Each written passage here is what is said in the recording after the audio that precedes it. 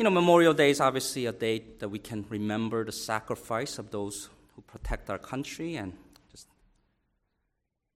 something about that, just very special, right? Hopefully you guys had a good somber time and also restful. And in a strange alignment of cultural forces, though, like June is both apparently National Men's Health Month and LGBTQ Pride Month. If you didn't hear about it, you'll probably be bombarded with it everywhere you go. But America, God shed His grace indeed, right?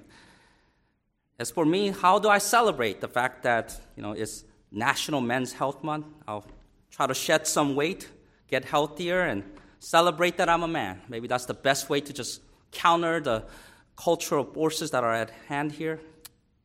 Some have tried to help me live up to my male identity. How can men encourage each other, right? Not just among Christians, but all the men that we meet, right? To be a man. One mentor read me this piece from a former president, and some of you may recognize it. Quote, "It is not the critic who counts, not the man who points out how the strong man stumbles, or where the doer of deeds could have done them better. The credit belongs to the man who is actually in the arena, whose face is marred by dust and sweat and blood, who strives valiantly, who errs, who comes short again and again, because there is no effort without error and shortcoming, but who does actually strive to do the deeds, who knows great enthusiasms, the great devotions, who spends himself in a worthy cause, who at the best knows in the end the triumph of high achievement, and who at the worst, if he fails, at least fails while daring greatly, so that his place shall never be with those cold and timid souls who neither know victory nor defeat." End quote. Pretty inspiring stuff, and even though the speech came from a fallible man, there's some truth in it. Even more reliable, however, is the Bible. That's an understatement there. In its pages are both the flawless ideal man, right? Jesus Christ, and those predestined to be conformed to His image, even if they're flawed at the moment. And one of those, as you guess, is David.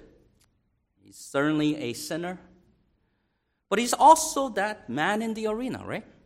By faith, he became valiant in battle and turned to flight the armies of the aliens. See that in Hebrews 11. He's definitely one of those men who live by faith. So let's see what he's up to in 2 Samuel 5 as we turn to that passage. Continue in 2 Samuel. If you're following along in your Pew Bible, you'll find it in page 214. 2 Samuel 5.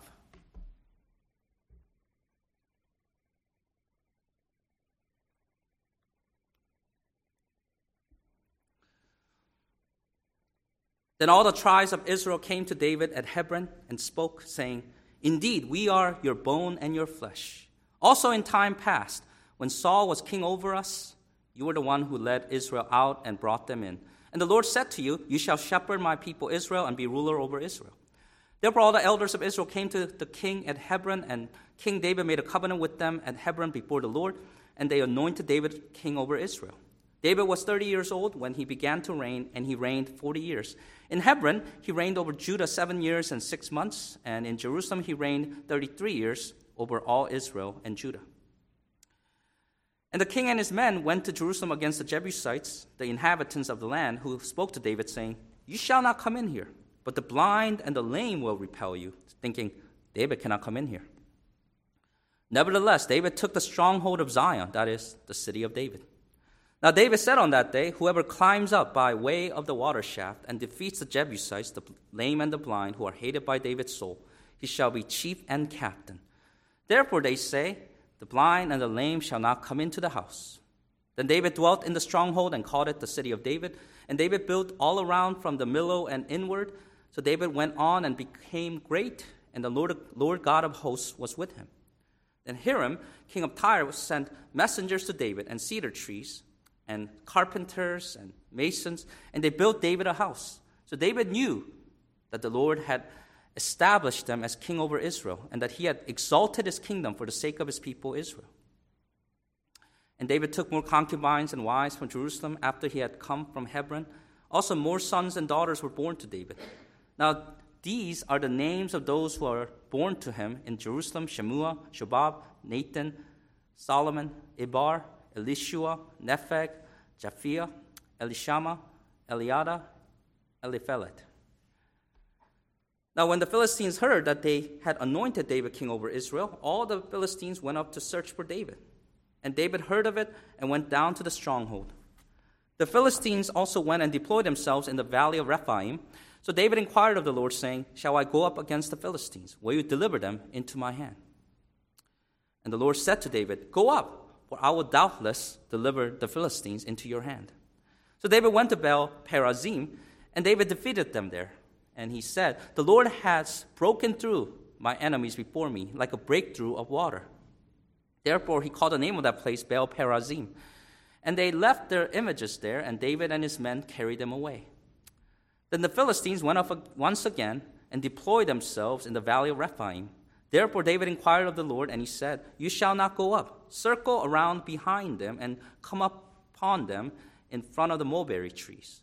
And it shall be, when you hear the sound of the marching in the tops of the mulberry trees, then you shall advance quickly.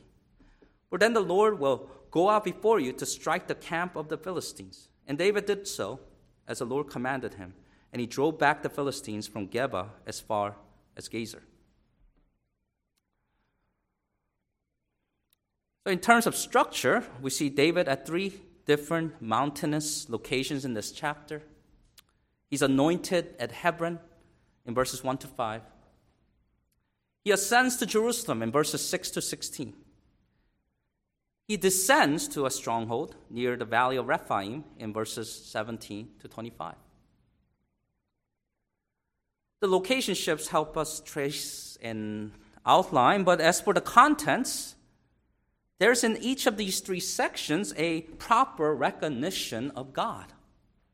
In verses 2 and 3, the tribes of Israel remember what the Lord said to David in the past and make a covenant with him before the Lord. Skip down to verses 10 and 12, you'll see there how the Lord was with David and established David. And then in verses 19, 20, 23 to 25, you see multiple times that David inquired of the Lord, and the Lord spoke to David. The king obeys God and gives credit to him for the victory. Now, again, David's not a perfect man. In fact, there's no hiding his imperfections, especially since the narrator speaks of his weakness for women smack in the middle of the chapter, 2 Samuel 5 there, just after and just before his great military accomplishments. But still, we can relate with David and learn how he relates to God. So here are the 3 lessons from the start of David's reign as king over all Israel. I call them 3 spiritual priorities of a godly leader. The 3 spiritual priorities of a godly leader. First, wait for God's word and his people. Wait for God's word and his people. That's verses 1 to 5. Secondly, recognize God's presence and his assurance. Recognize God's presence and his assurance. That's verses 6 to 16. Thirdly, seek God's direction and his power. Seek God's direction and his power. That's verses 17 to 25.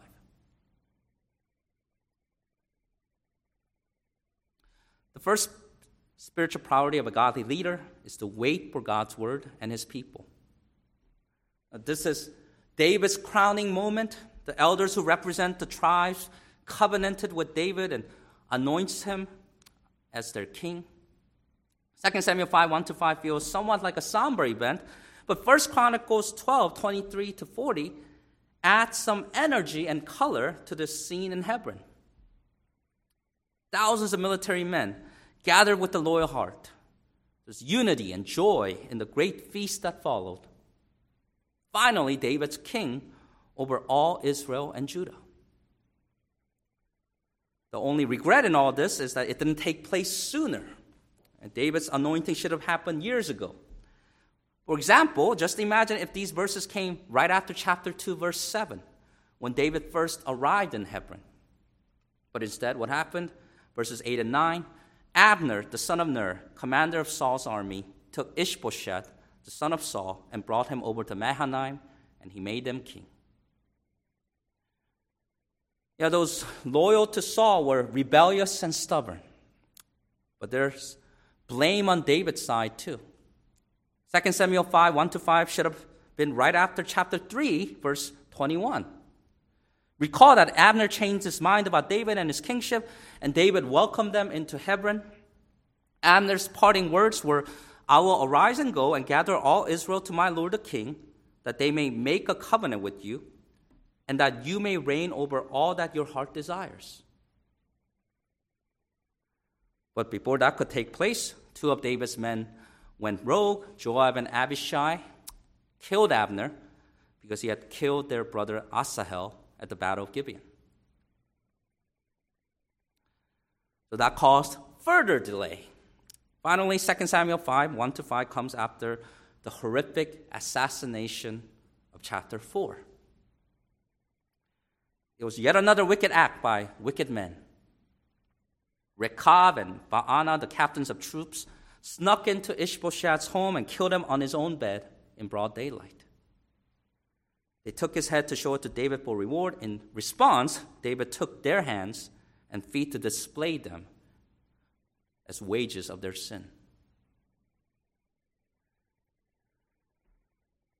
Because David wasn't immediately accepted, there was much pain and loss.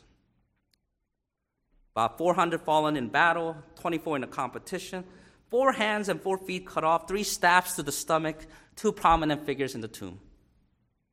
All that could have been avoided if David was made king over all Israel sooner. But now here we are, and it would do us, all of us good, to focus on the words of the Israelite tribes found in quotation marks in verses 1-2 there. And we'll go through the statement in 3 parts. Indeed, we are your bone and your flesh, indicates the common ancestry shared between David and his people. They're all descendants of Jacob. The first half of verse 2 speaks of David's achievements under Saul's reign as leader over the men of war and eventually his captain over 1,000. First saw this in 1 Samuel 18. Finally, the second half of verse 2 is the most important reason for David's rule. God said he would rule. Simple as that. At first, only Samuel knew of this prophecy, but then it was known to David's family, his tribe, and even his enemies. All eventually realized this as truth. David, of course, knew this day would come. He waited for God's word. Those promises got him through tough times. But it took God's people much longer to get on the same page as David and his closest followers. So David waited patiently. And that's what I think being a good leader or shepherd is all about. A godly leader not only waits for God's word, but also waits for his people.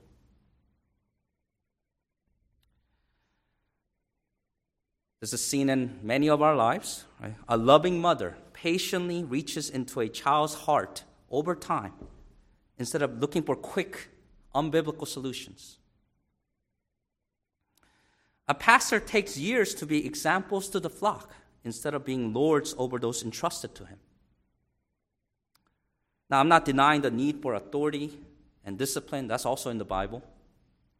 It's just that we're up against human personalities and hearts, and such obstacles require loving and careful perseverance.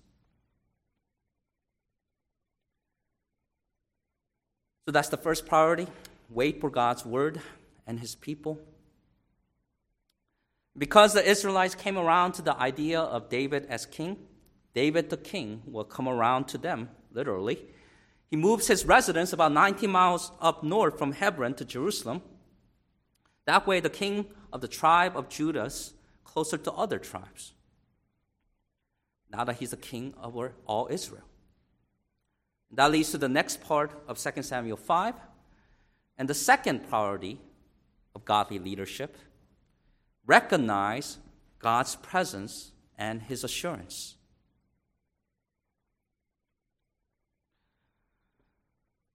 We'll need some background on the Jebusites who stand in David's way. They belong to the Canaanite lineage, according to Genesis 10, and territory as mountain dwellers. We see that in Numbers and Joshua. At one point, they, along with others, were greater and mightier than Israel. But, morally speaking, they committed many abominations for their gods and sinned against the Lord. God gave the tribe of Judah the authority to punish them and drive them out. But they could not do so for a while. Not until David took up the challenge. Jerusalem was a prized city of the Jebusites, and appropriately and understandably once named Jebus. That's how important it was to them. It stood about 2,500 feet above sea level, and that height looks even higher than it is because nearby are the two of the lowest places on earth. The Dead Sea is about 1,400 feet below sea level, and the Sea of Galilee, 700 feet. And to be practical, the mountainous surrounding of Jerusalem gave it physical and strategic advantages against invaders. So it was literally an uphill battle to take that city from the Jebusites. David's enemies were so confident in their fortifications, natural and artificial, that they started trash talking. They're saying that they could station disabled citizens on the walls to throw some rocks aimlessly and they'll still win the battle. David took that personally. Now, just as you do with any complex problem, David broke down the Jerusalem problem into two steps. First, he approached the Jebusite city from the south and took the stronghold that stood on Mount Zion. Secondly, from there, David and his men worked to break through the enemy defenses just north of them. David was a master tactician. He threw reconnaissance, looked for any weakness in their dwelling. There was an opening. It was small, but it was there by way of the water shaft. We learn in 1 Chronicles 11:6 that Joab, the son of Zeruiah, led the charge in this. It's one of his better moments. He defeated the Jebusites and took the title of chief captain as reward. David's enemies were mockingly called the blind and the lame as they found themselves repelled and expelled out of the city. So the city of David was established and it was expanding rapidly.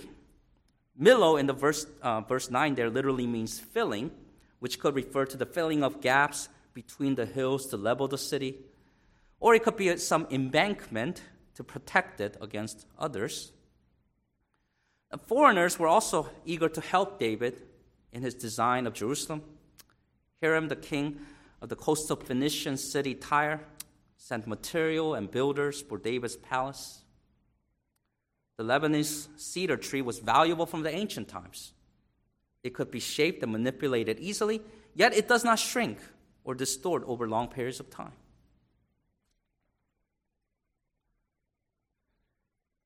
In these victories and prosperities, David and others could recognize God's presence and his assurance.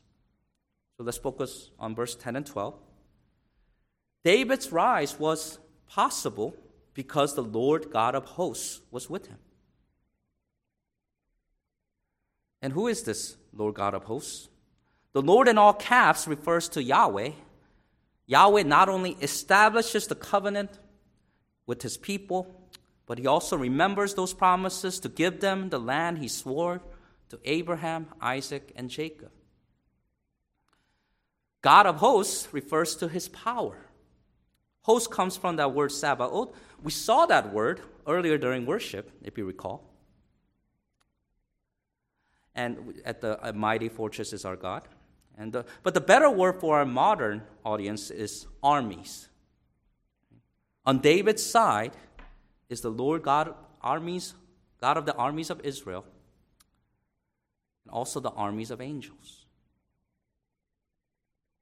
This is the God who is with the king. He makes promises and he backs them up. David recognized the Lord's presence in his life, and over time, others caught on. And such recognition of God's presence also serves as assurance with us as well. When we take big steps of faith, follow the Lord's will in a new chapter of our lives, like David, we want to know that he's established us. Not just for our sake, but also for the sake of those under our authority. Make it a priority to recognize God's presence and assurance in our leadership. Now, it'd be great if we can skip over verses 13 to 16, but it's there, clear as day. David's sinful ways with women. The Bible's clear that having one wife and many sons and daughters with her, as the Lord allows, is a wonderful blessing. But David wasn't satisfied with God's will for his sexual relationships. He imposed his sinful will. He racked up trophy wives and spread his seed according to the ways of the worldly kings. Again, this is surprising, as the law of Moses clearly condemns kings who multiply wives in Deuteronomy 17, 14 to 20. This is David's glaring weakness and blind spot. This decision will haunt him in the future. We'll talk more about this later as we continue in 2 Samuel, but for now we again turn to his strengths in the last part of 2 Samuel 5. We learn that godly leaders make it a priority to request God's direction and power.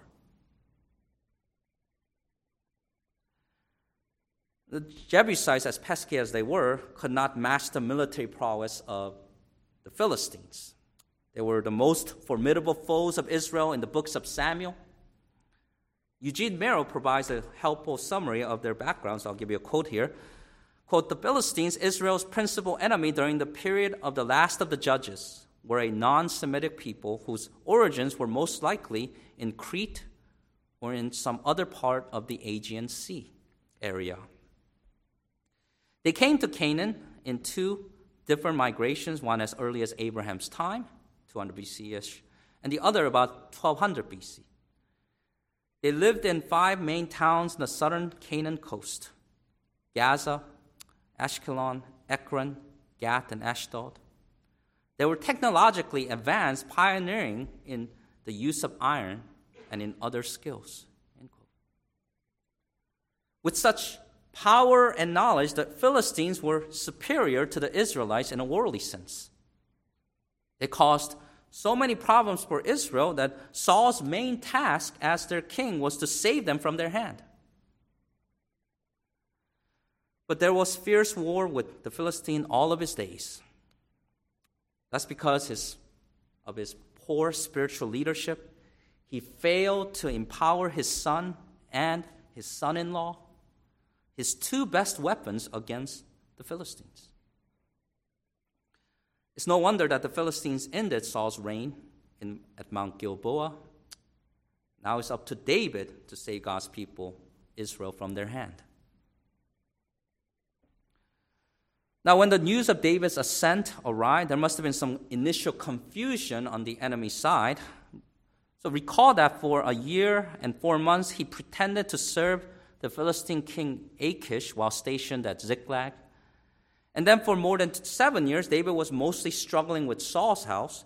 So it's likely that the Philistine lords thought David was acting as their loyal vassal, as misguided as that idea was. But now that David's asserting himself as king over all Israel, they realize that they must quickly subdue them. So they're probably enraged at having been duped, played. The Philistines searched for David and deployed themselves in the valley of Rephaim. It's a fertile area only 3 or 4 miles southwest of Jerusalem. David knew of their movements and reacted accordingly, descending to a stronghold. This stronghold mentioned in verse 17 is not the same as the one in verse 9. One is said to go up to Jerusalem as destination rather than go down to it. But we can conclude safely that this stronghold is not too far from where the Philistines stationed themselves. So the stage is set for a confrontation. But before the clash, we see what sets David apart from other kings. You might be impressed with the leader's strategy, charisma, eloquence. You might be in awe of a ruler's experience, education, ranking. But let me tell you this truth. Godly leaders seek God's direction and power.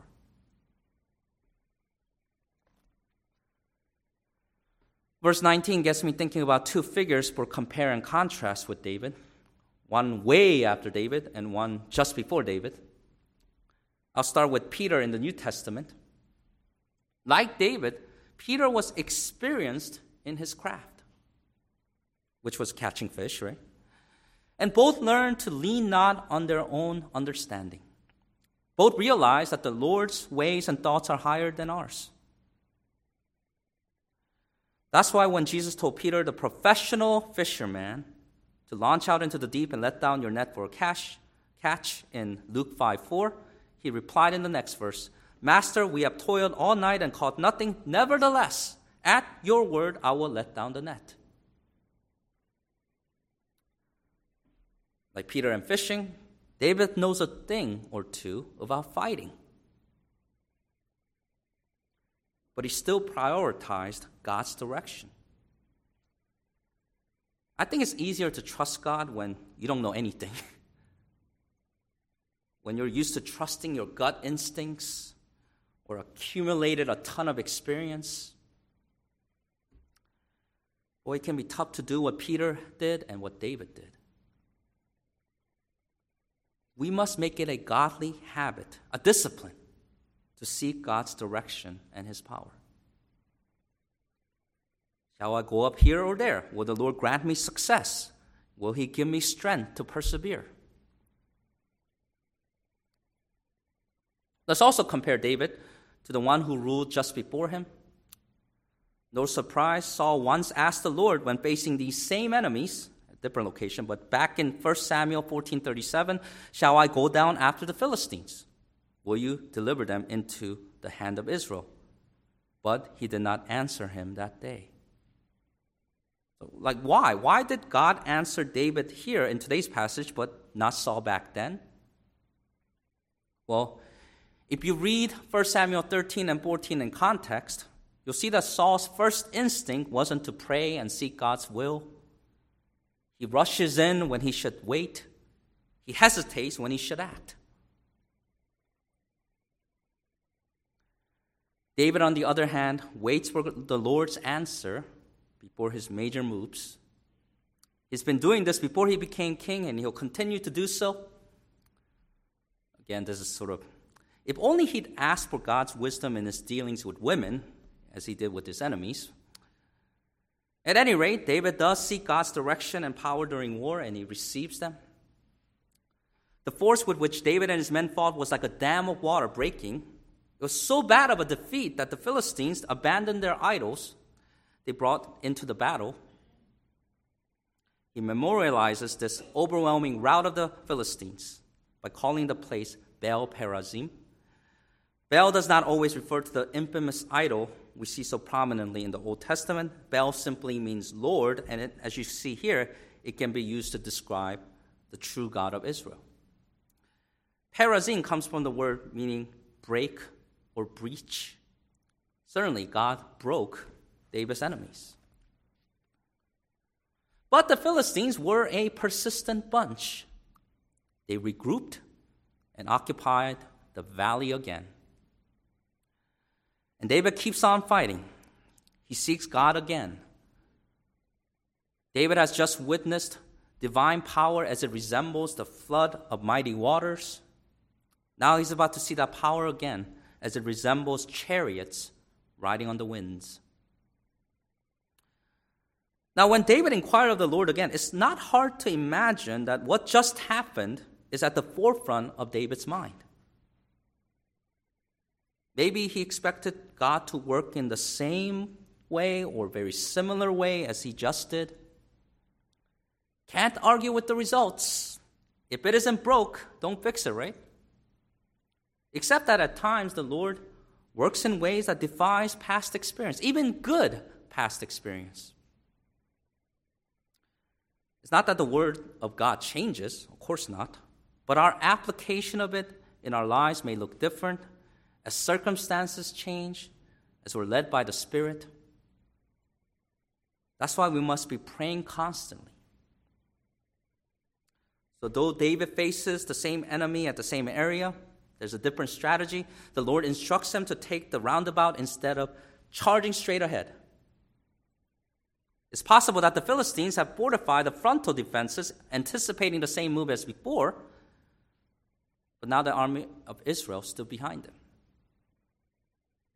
Next, God instructed David to wait for the sound of marching in the tops of the mulberry trees. Some commentators think that God sent strong winds to cause that sound. Others think he sent angelic warriors. Whatever the cause, the effect's the same. It's a sign for David to advance quickly, without hesitation, because the Lord will strike the enemy camp. The Philistines were completely caught off guard, driven back about 17 miles westward from Geba to Gezer. So here's another example of victory that's ours when we seek God's direction and his power.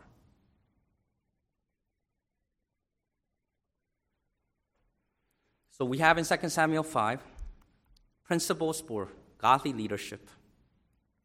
David shows us how to wait for God's word and his people. Recognize his presence and assurance. Seek his direction and power. But it's worth repeating, David made his share of mistakes, multiplying wives and adding concubines. The only man we can follow without hesitation is Jesus Christ. We need more discernment with lesser men like David. And if we're truly discerning and honest with ourselves, we'll realize that often we imitate David's weaknesses and ignore his strengths. We sometimes looked at women to lust for them, committed adultery with them in our hearts. There are seasons when we're impatient while waiting for God's will. We've exercised authority with heavy hands. We have not recognized how the Lord's been with us. We've ceased to pray at all times and often made flesh our strength. Such failures characterize our leadership at home, work, church, various places.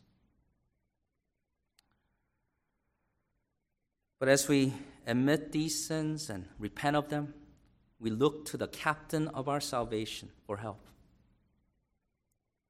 God's Son, for whom are all things and by whom are all things, became a little lower than angels to be man like us. He lived a perfect life and gave up that life on the cross. He died as our substitute, crucified to pay the penalty of our sins that we should pay. He rose again from the dead and proved himself to be alive, ascended to heaven, and someday he'll return to judge all mankind. All who resist Christ, before or at his return, will face eternity apart from God in hell. We must do what the Philistines should have done: surrender. Abandon your idols, turn away from sin and rebellion. Stop trying to establish your own righteousness. Submit to the righteousness of God. You cannot earn entry into heaven or deserve it. You can be saved by grace alone, through faith alone, in Christ alone.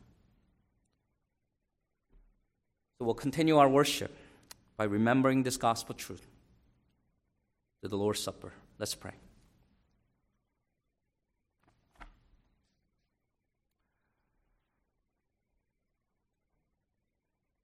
Lord, we thank you for your word and just how it shows us a glimpse of your reign and rule, or even through fallible characters like David. Lord, even as we see kings like David and rulers in this world falling so short of your great standard, we have hope in your Son, Jesus Christ, the one greater than David, who does fulfill all prophecy, who does patiently deal with us, wayward sinners, who is our Emmanuel, who is the one that we seek for assurance, who is the one that guides us and demonstrates your power. We're thankful for him, and through him that we have a relationship with you, and we look forward to that reign that is coming. Lord, we pray that at this time in our daily walk, others will see that our citizenship does belong to that kingdom, and that we submit our lives and we follow our great commander. We pray all these things in Jesus Christ's name.